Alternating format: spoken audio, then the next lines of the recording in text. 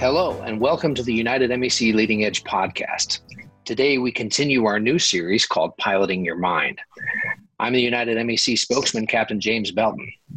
Today's episode will focus on mental resilience and mindfulness. We're here with our SOAR PSP chairman, Captain Lynn Tatum, and experts from United's Human Factors and Pilot Development team, Sean Handlovich and Rob Strickland. Lynn, during our last podcast, you introduced mindfulness and resilience. Sean joins us today with Rob. What do we have in store for today? Thanks, Jim. You're right. In our first podcast, we did introduce the importance of resilience and mindfulness. Now we're going to further define these things and introduce some techniques that might be helpful to the pilots and their families during this situation that we're still finding ourselves in. This week's episode is going to show us how the Human Factors team implements resilience training at our programs at the training center. These professionals that you're going to listen to will use these skills, and they'll show how it makes it easier for us when we apply them in personal situations. Lynn, that sounds like a whole new level of training. Rob, can you introduce yourself and tell us how you're implementing this resilience and mindfulness training at our training center? Sure, Jim. Yeah, thanks for having me. Everybody out there listening, thanks for tuning in. So I am Rob Strickland. I'm the Senior Manager of Human Factors and Pilot Development.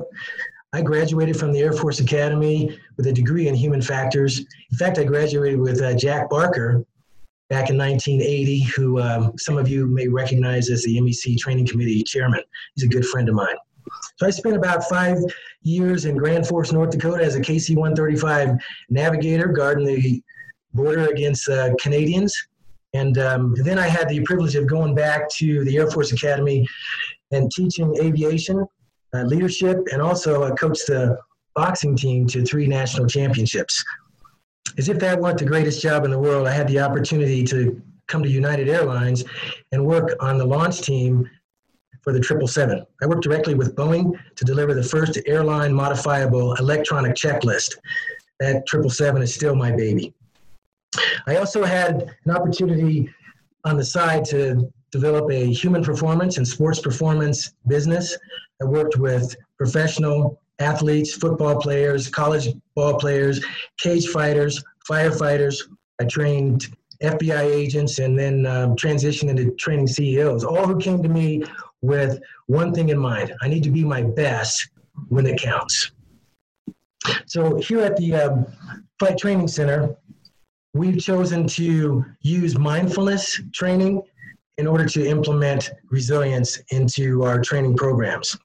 Although there are several different ways to implement resilience, mindfulness is a way of focusing on the present moment in order to bring your top performance to professional and personal critical situations. Our new hires get an opportunity to learn these resilience skills. Also, we make it available to pilots who struggle with check-itis, if you will, and even pilots who have struggled in the line operation. We provide these tools to help them overcome and bring their best performance when it counts. In fact, in the future revision of the CRM reference manuals coming out on the 15th of July, we're going to include a chapter on resilience training. We think it's that important to our human factors programs. So that's a shameless plug for our CRM reference manual. So, Rob, right now there seems to be plenty of events out there that, are emotional and difficult for us all to control. I think pilots are really good at managing and compartmentalizing most of our emotions, but we sure do need to take a break from the pressure, even the best pilots. We have a requirement for high performance on the flight deck. And there's a big swing from that work performance to juggling your emotions. It's pretty significant. So I think it's really essential that pilots have these skills, not only to deal with the cockpit and those demands, but also to just handle our stress. Yeah. Lynn, I just want to jump in because, yes, our pilots need to handle stress in the flight deck, like you said. And then when you come out of the flight deck, you've also had stresses. So it's coming from both directions. A lot of people, when they get to go to work, they get to get away from those stress. But for you, it's a challenge. And also the family members of pilots. There's also that impact of stress and the mental resilience that's necessary at home too. There has to be this balance at work and the way that you're well-being as at home. I think it's very helpful that managing these stressful overloads per se, it impacts your lack of sleep. It's going to impact anxiety, racing thoughts, depression, and depending on the duration of these heightened stressful times, it results in PTSD. It's hypervigilance is another way to know that as, but family members can struggle with the same thing. As pilots, you're away from home, leaving your spouse or your family members to deal with things without you, and then coming back, and that adjustment to you now being back there impacts them as well as it's impacting you. Working with our first responders, some of them have told me that it can take them up to 48 hours to get grounded again at home after a 72-hour shift, depending on the severity of the calls that they had to go out on. And while their family members learn to adapt to this, that's no way for a family to have to live, no matter how much you love your firefighter or your pilot. Having this deliberate awareness for each other, it allows you to open up that communication. It's huge. What's going on for you at work and what's going on at home allows that collaboration and for you to connect again with one another. Again, this is all deliberate and intentional. Sean, I can certainly see exactly how that is a vital part of our training as a 27-year Air Force pilot, 30-year airline pilot. Coming home and winding down was something that I had to do to make sure that we were going to maintain sanity, not only in myself, but in my family. Now, Rob, are there additional tools that you're using to help pilots during training events? Absolutely, Jim. I'm pretty excited about a recent addition that we've included for our instructors and evaluators. We partnered with neuropsychologists to create a flow chart. It's called Shall I Worry? And it's designed to give our instructors insight into the emotional and cognitive distractions that may be impacting a pilot's ability to train, so they can recommend the appropriate interventions, especially when they get to the point where they recognize that yet another additional training sim period doesn't serve the immediate needs of the pilot and is not really the most caring approach. We also have a acronym that we delivered to our pilots, which is called FOCUS. And it's designed to help pilots get lightning fast presence in the moment in order to be able to deal with an event that was unexpected or surprise event. So in that acronym FOCUS, F stands for feel. And it encourages pilots to just be tactile with what they feel in their hands, if they're hand flying, or what they feel with their feet planted flat on the floor. That's the primary way to become present in the moment, is that through that tactile physical feeling. The O is observe your breathing. And it's as simple as that. Just observe it. Then control your breathing. The next step is to unite across the flight deck. Either do that by making eye contact with your flying partner or just calling his or her name. Hey, Jim, are you with me? Then let's speak what we see.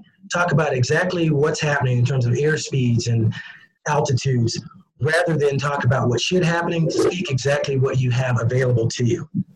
That's a nice acronym, and we know pilots love acronyms, and we think that helps deliver the concept of mindfulness. It's something that pilots do all the time naturally, but this brings it more top of mind so that we're able to be intentional about being mindful.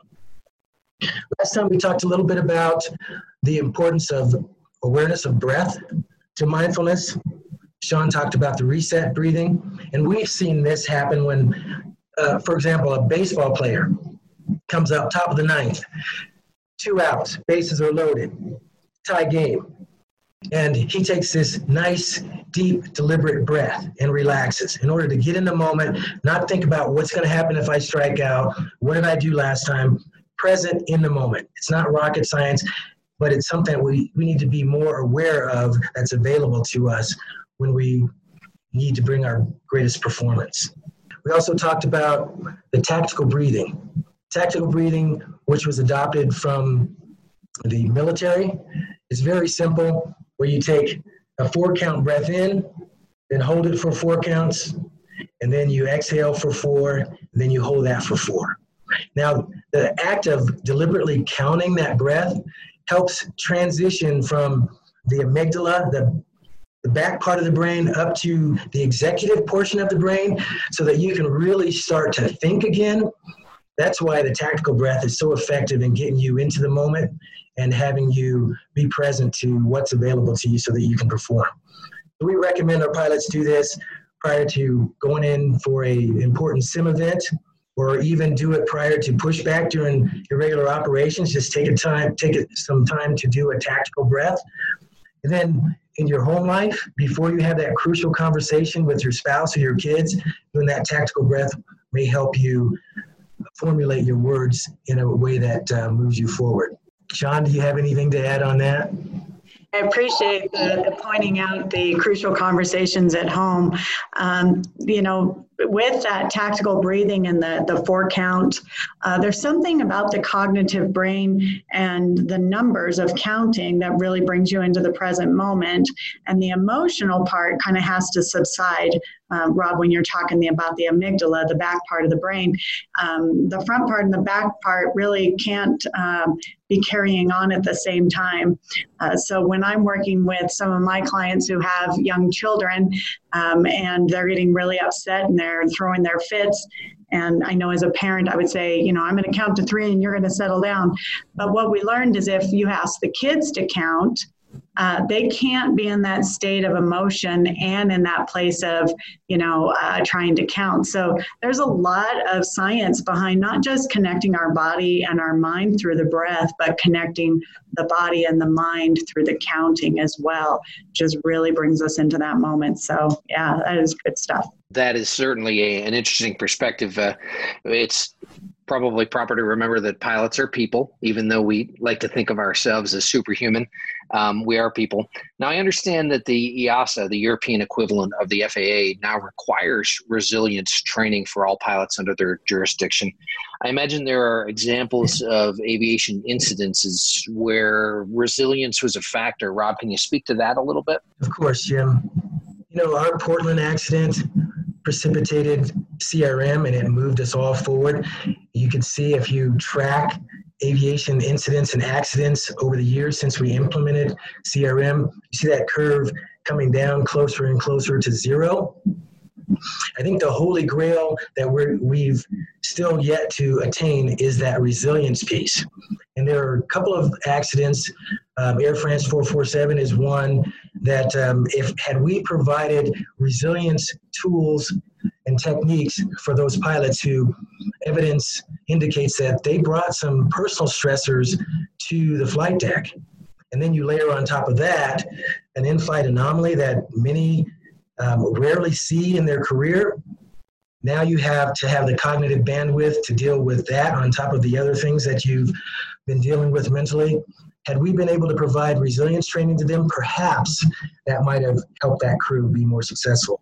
And there are some other examples like that, and that's why we're so passionate about delivering resilience skills and tools to all of our pilots. United Airlines back in 1978 had an accident that we were all trained about. It's the DC-8 that had a gear issue and ran out of fuel. That was the start of cockpit resource management or crew resource management. We've had several acronyms over the years with that training. And we'll probably see this mindfulness and resilience reach that level as we go forward, which is great. But is the FAA mandating this resilience training like the Europeans? Not at this time. And they have really no intention of doing it in the near future. Although just recently I spoke with Kathy Abbott from the FAA, and they are extremely excited about the fact that we are taking this on organically, and then we have buy-in from the association. I've spoken with several other human factors experts from other airlines, and they are interested in pursuing the potential that's related to resilience training. So I feel that it's very encouraging that we don't really need to be mandated by the FAA to go forward. We see the potential to help our pilots by delivering this additional skill set, and we're passionate about doing that. So I'd like to speak up here, Rob, or to Sean.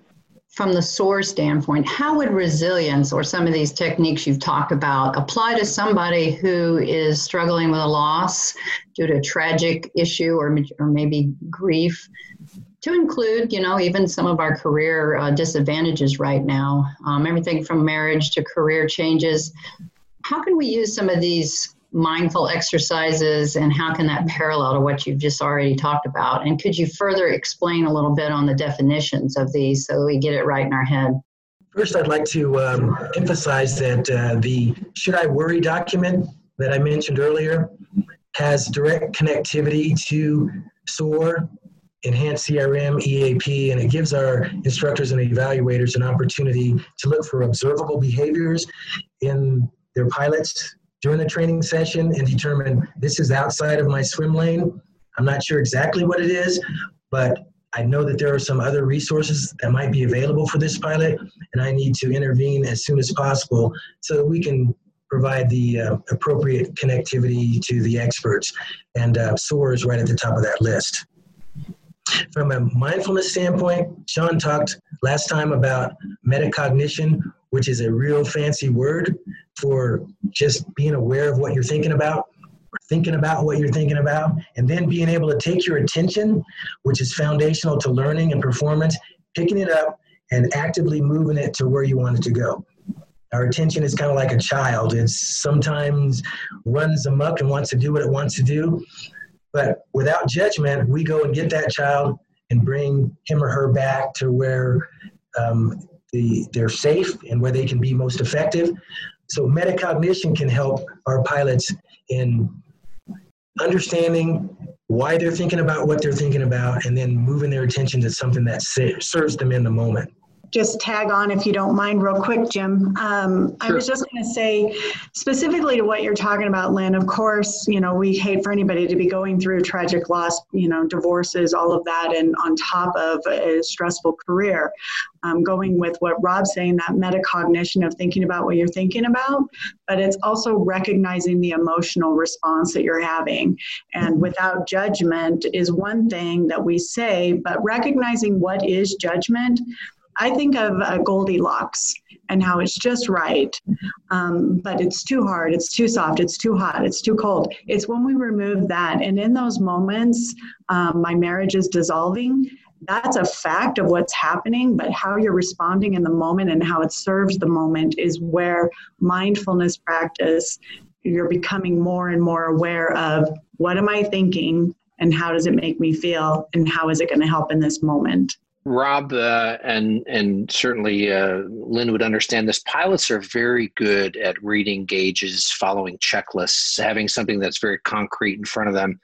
So talk a little bit about why we would be interested in I don't want to say a nebulous resilience training or mindfulness, but how you tie that into something with a little bit more concrete for a pilot's mind. Mindfulness has been shown in over 2,000 different independent studies to increase a user's ability to make decisions, to become present. It enhances situation awareness. It enhances the ability to follow procedures.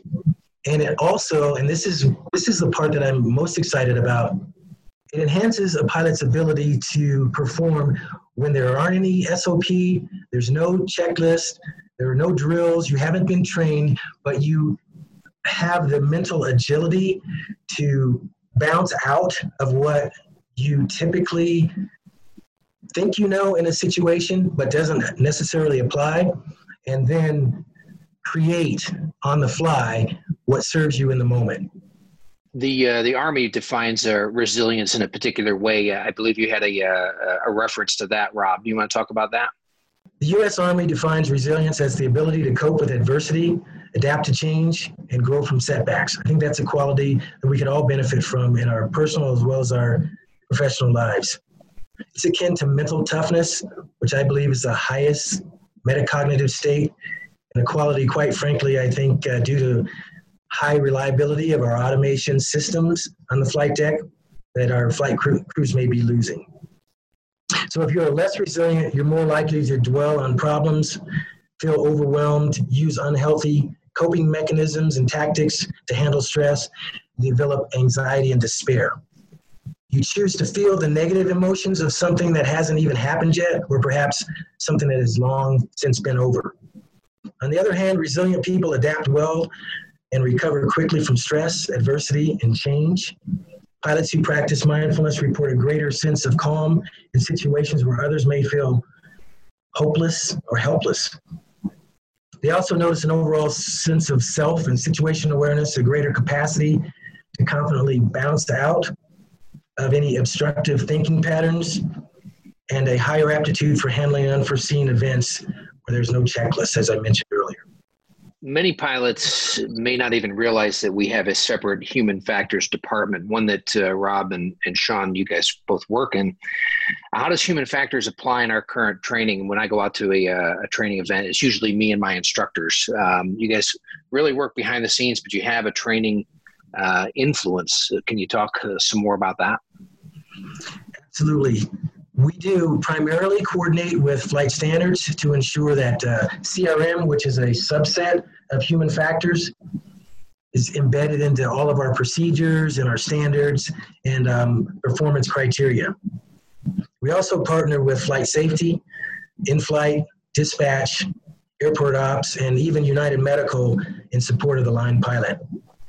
Since 2018, and based on a 2016 study that I am really stoked about, we've been working more diligently to address broader human factors issues in training that support our pilots on the flight deck. More specifically, we want to advance the opportunity to have on-the-spot mindfulness training. Now, some people who are familiar with mindfulness may recognize that it's a lifestyle and it's an ongoing way of being, but there's also evidence that indicates that on-the-spot, one-time interventions with mindfulness can help create greater situation and self-awareness in pilots that increases their effectiveness in a variety of situations and with a variety of people. So back to that subject of mindfulness, I know that many professional athletes use varied techniques to compete at the highest levels. Even Mike Tyson said that everyone has a plan until they're punched in the mouth. Now, I as a fighter pilot, I know I used probably not knowingly, but I used mindfulness techniques to stay in the moment and prevent errors and distractions in combat from snowballing. So how does this training help our airline pilots professionally? Oh, I love that reference to Mike Tyson. As you know, I love boxing, and I spent a lot of time training boxers. And one of my favorite fighters was Muhammad Ali. Some of you on the call are probably too young to remember the Rumble in the Jungle, where Muhammad Ali went in with a plan to float like a butterfly, sting like a bee, but George Foreman had a different idea and wasn't going to let Muhammad Ali float anywhere and sting anything. So Muhammad Ali's vision remained the same, but he had to change on the fly. He had to adapt. So he went from floating to the rope-a-dope, and I'm sure many of you have heard that reference where he just waited until his opportunity to come back and complete his mission. So there's an increased body of knowledge that indicates that mindfulness practice, such as meditation exercises, can lead to what we call neuroplasticity, the ability for our brains to change and adapt on the fly, and then even greater over a longer period of time and exercise. This helps to dampen down the stress response while strengthening the brain circuits and actually making the brain feel and respond as a younger brain would. And I think we can all become very excited about that possibility. The better we are at focusing on our attention and focusing our attention to where it should be, the better we become at disengaging from operating in autopilot mode. Can you imagine if Muhammad Ali had stayed with his original plan? versus being able to shift out of that plan into something that served them in the moment.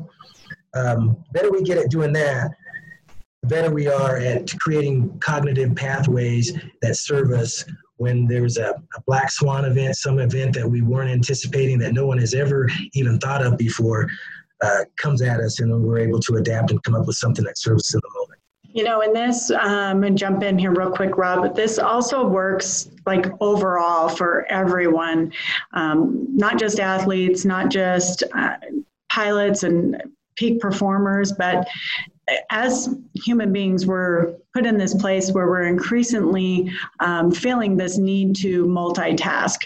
Multitasking actually came from the early 80s when we had computers and we went from DOS, and again, to Rob's point, there's probably people on this call that may not, but went from DOS where a computer could only do one thing at a time, that we were actually able to add a processor that allowed it to multitask. Now all of a sudden we all put it on our resumes that we could multitask. Multitasking really is just working from the muscle memory. I'm used to brushing my teeth while I'm checking my email. I'm used to turning on the blinker while I'm pressing the brake. These are not things that we had to think about the whole time we're doing them. We're able to multitask. But in this world that we're in right now, we're requiring ourselves to do multiple things at once by compartmentalizing these tasks that we have to do and recognizing getting the little things done. I've heard people say, I sweat the small stuff, especially like fighter pilots. You want to compartmentalize and take care of what you need to take care of. And again, it goes right back to that mindful practice of being present in the moment with what's actually happening instead of trying to do multiple things all at once. Being present right here, right now with that one thing. That sounds a lot like how we run a checklist, and we run that checklist in our minds, and we do that naturally as pilots. And it sounds like there are many benefits to applying these mindful techniques that you've mentioned here today. Rob, can you close with information or concerns about physical applications or medical concerns that warrant using resiliency? Yes, Jim. Mindfulness practice is guided by the premise that even if people are dealing with major problems, there's likely more that's going okay with them, more that's going right than there is going wrong. So connecting in the present moment and help people feel better by directing their attention away from the past or a catastrophized future to the present moment when things are actually okay right now. And that's really what it's all about, is being able to control those emotions, rein those in so that we're able to have a higher quality of life on a day-to-day basis. So let's just keep it simple, and here's a really good news that I hope that you all hear in this space, and that's that, pain is inevitable, but suffering, it's optional. So recent studies show that just a single session of mindfulness can immediately change one's emotional state and reduce the sensitivity to negative situations. As I mentioned earlier, there have been over 2,000 studies that verify that resilience is a path that we need to be on. Our challenge is to make sure we meet pilots where they are. There's going to be different levels of interest and adoption of these concepts, and we get that. But I do think that there's a way for us to reach out if we do it carefully and intentionally reach out and have it become valuable for all of our pilots. So thank you for having us on. I guess you could be safe in saying that our efforts today with this podcast is all part and parcel of the mindfulness and resilience. Now, Lynn, what's in store for the next episode in the series? Jim, first of all, I'd like to thank Rob and Sean for bringing to light all the nuances of resilience training. It's really neat, and it's really great how it all overlaps. The next episode, we're going to have Dr. Quay Snyder, the CEO of AMAS, Aviation Medical Advisory Service, and Travis Ludwig, who's a United pilot and also our chairman of their medical committee. They're going to be our guests. And Dr. Snyder, he's going to talk about the effects of stress that pilots have in their job, their careers, how we navigate that. And Travis is going to give us a personal testimony of how he uses mindfulness. He is a follower of these practices and is going to talk about how it helped him. And we're going to try to tag onto that some actual tips and techniques that Sean's going to come up with for us so that pilots, if they want to, can try them on their own. That should be certainly very insightful. For those of you listening, thank you for tuning into the United Leading Edge podcast, Piloting Your Mind series. And on behalf of the United MEC and all of our ALPA volunteers, fly safe and stay healthy. I'm James Belton.